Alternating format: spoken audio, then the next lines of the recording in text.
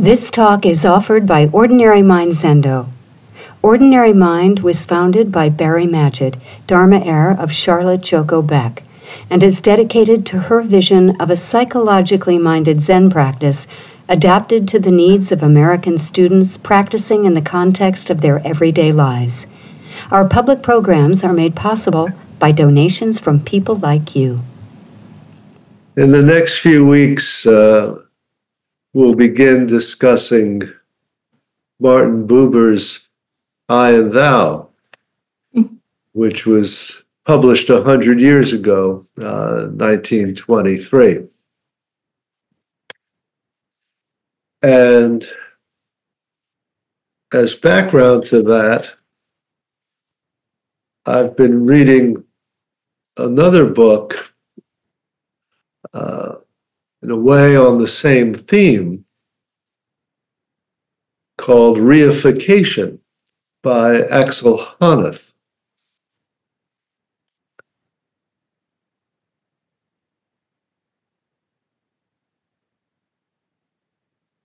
And Honneth doesn't mention Buber directly at all, instead taking his starting point, another book that came out in 1923, History and Class Consciousness by the Hungarian Marxist George Lukács.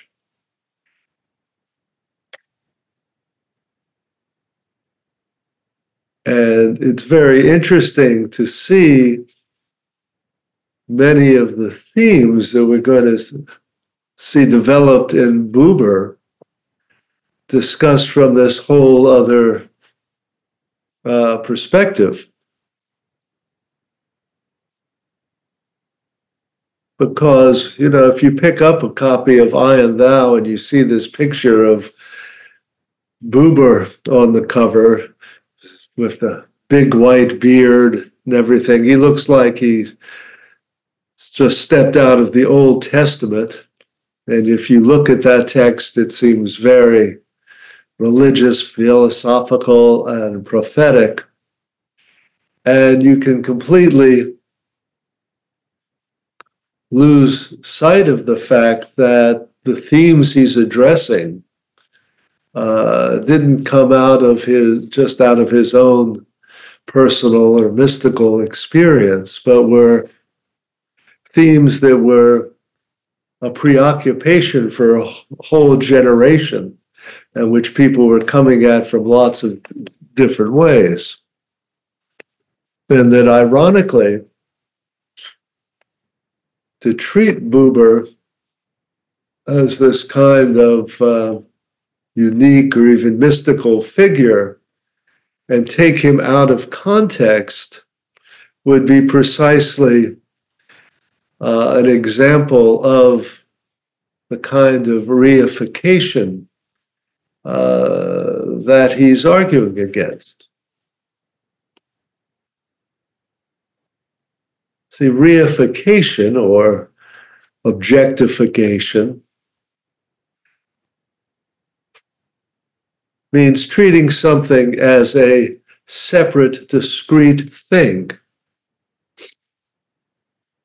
And in one sense, we can see that as dehumanizing it. If you treat a person as a thing, you're erasing awareness of their subjectivity. But the other implication of reification is that you treat it as separate and distinct, that you pull it out of all context.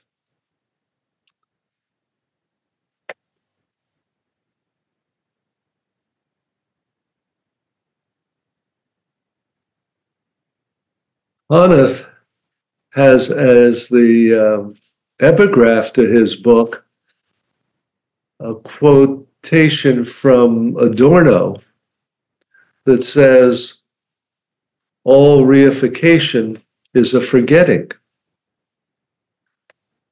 It's a forgetting of history and context.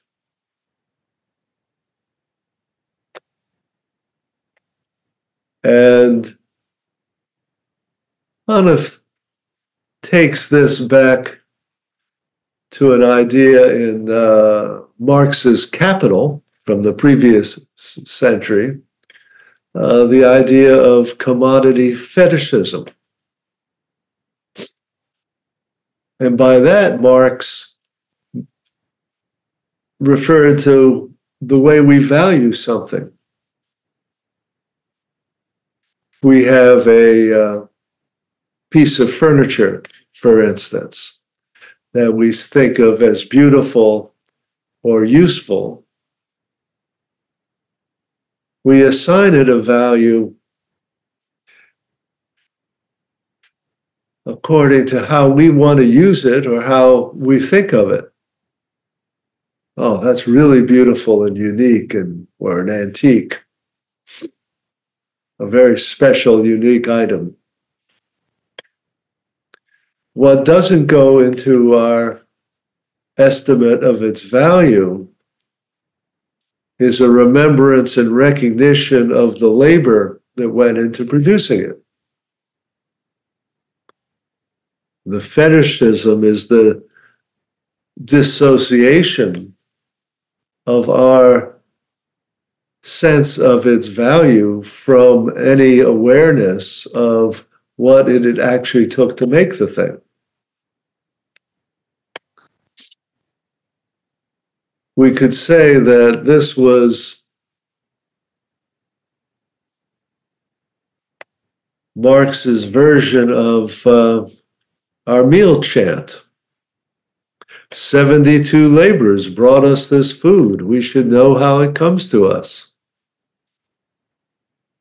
Right? Typically, when we're served a delicious meal, we get all caught up in its immediate preparation or presentation,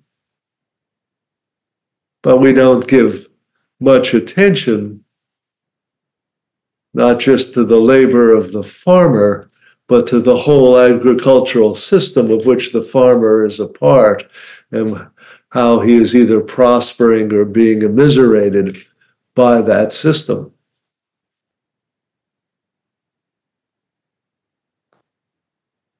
So reification is this forgetting of context. And we're wanting to look at what is the alternative to that. How do we re-embed ourselves into a nexus of relationship?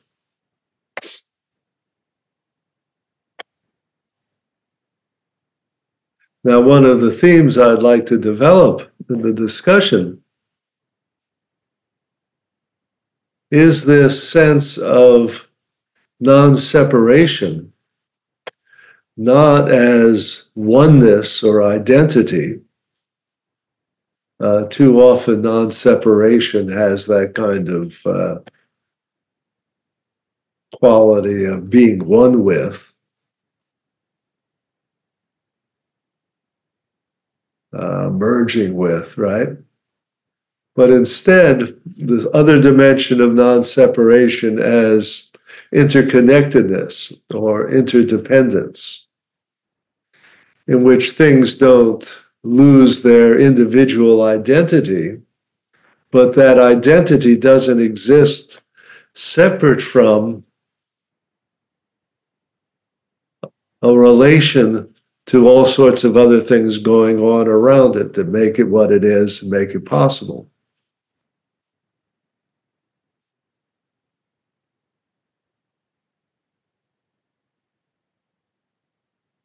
The term reification was central to this book by Lukács, History and Class Consciousness, also in 1923.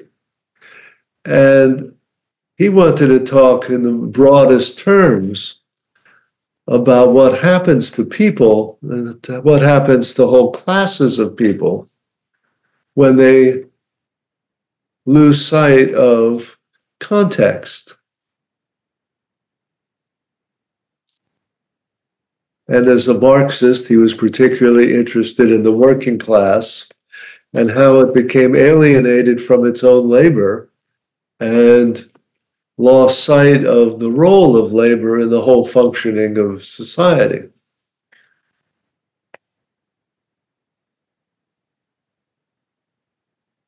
Not only did we lose track of the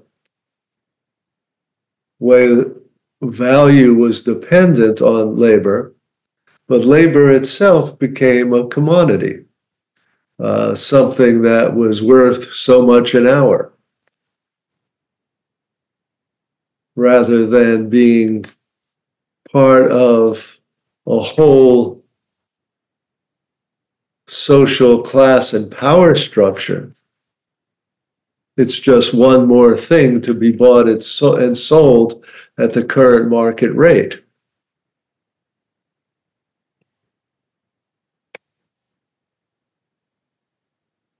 And for Lukács, the kind of manifestation of that was, he said, that labor has settled for a kind of trade unionism in which it wants to argue or bargain over the price of labor, but has completely lost sight of the possibility of upending the whole capitalist system in which labor is commodified or reified.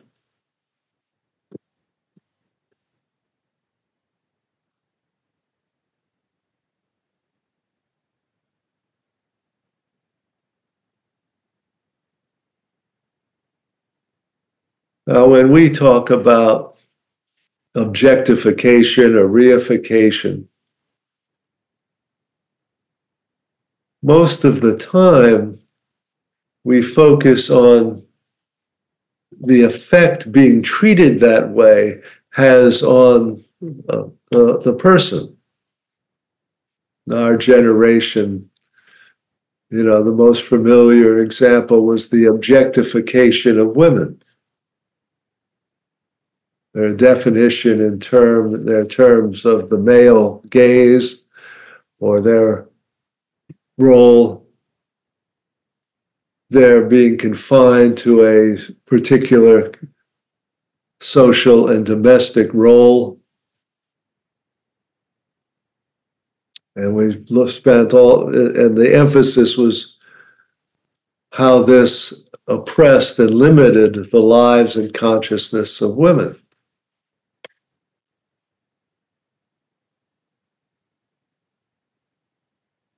But what Buber and many of his generation were trying to emphasize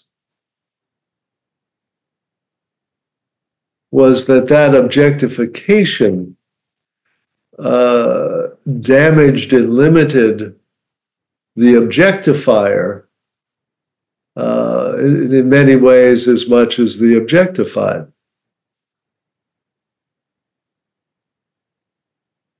Buber will have a line to the effect that the I in an I-it relationship is not the same I in an I-thou relationship. When we treat the world a certain way or another person in a certain way, we ourselves become different kinds of people for doing that.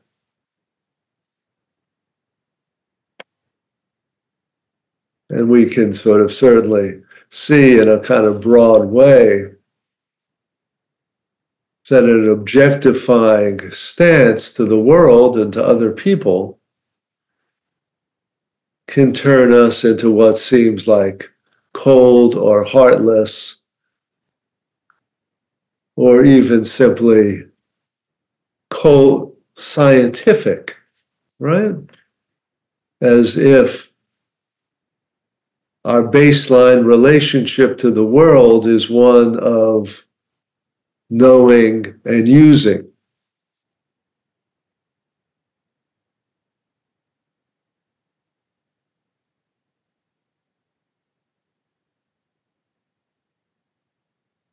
See, that idea also was challenged in another book that came out a few years after the Buber, 1927, Heidegger's Being in Time.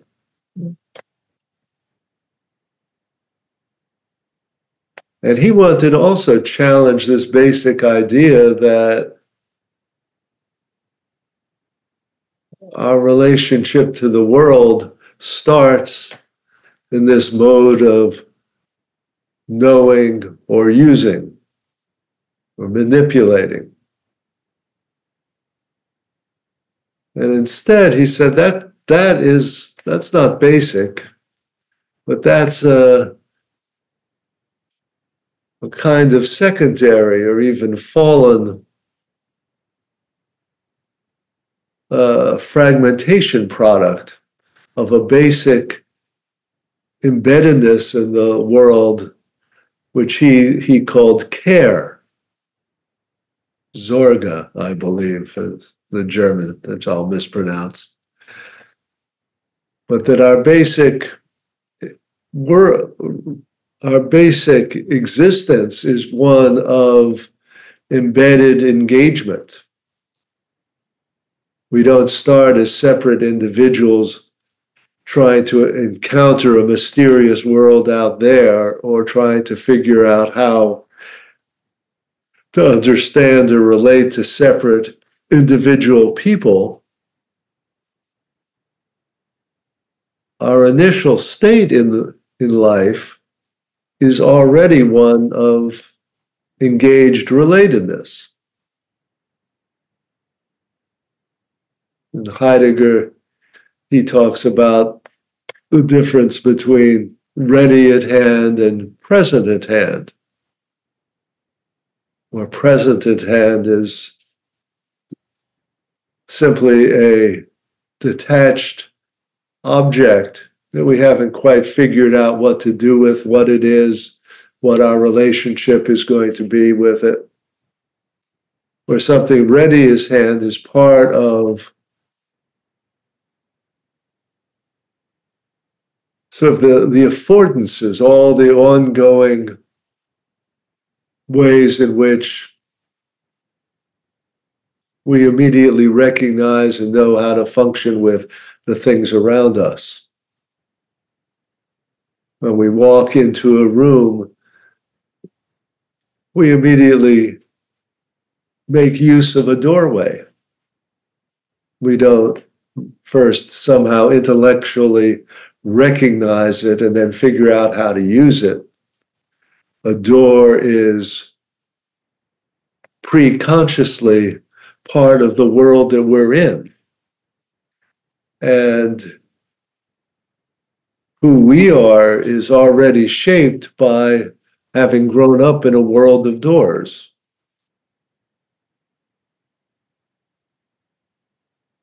You know, maybe if you're really tall and you're always banging your head on the top of a door, the shape and size of doors is fundamental to you, even learning what your body is like.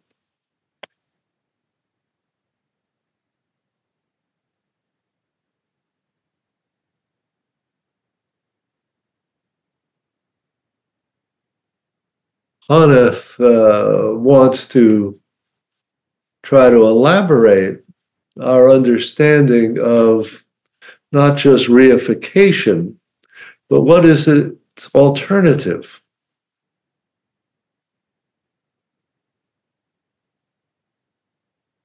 And where Buber frames that in terms of I, thou, Haneth takes the Hegelian word recognition as the basic form of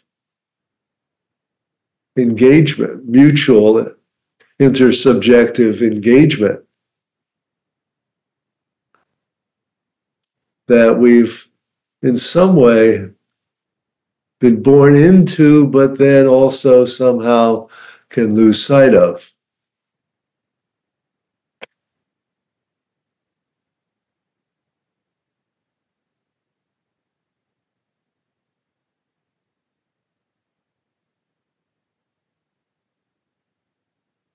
in all these cases, we have a generation of writers trying to find or articulate some alternative to the language of scientific or positivistic or Cartesian separation. We've taken for granted separateness and think the problem is how do we learn about or connect with an outside world.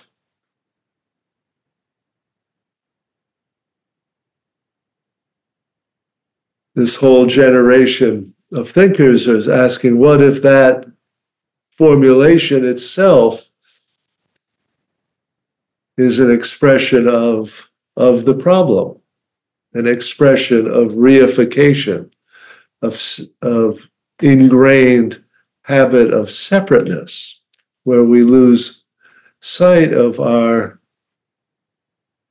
original starting place of interconnectedness.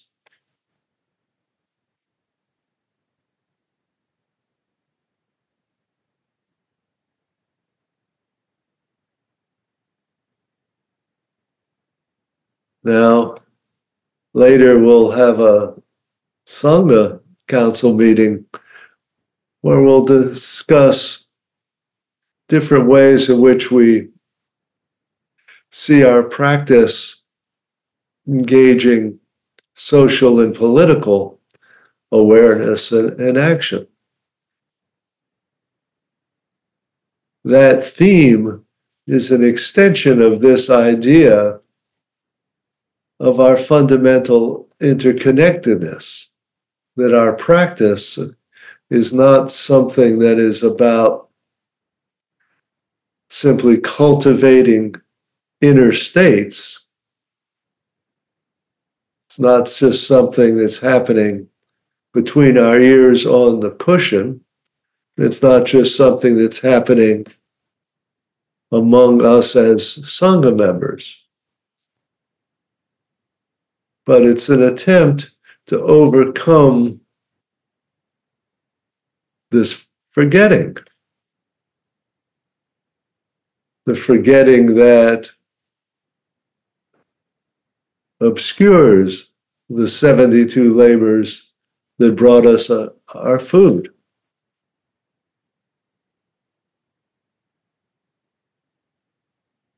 How should we act if we remember?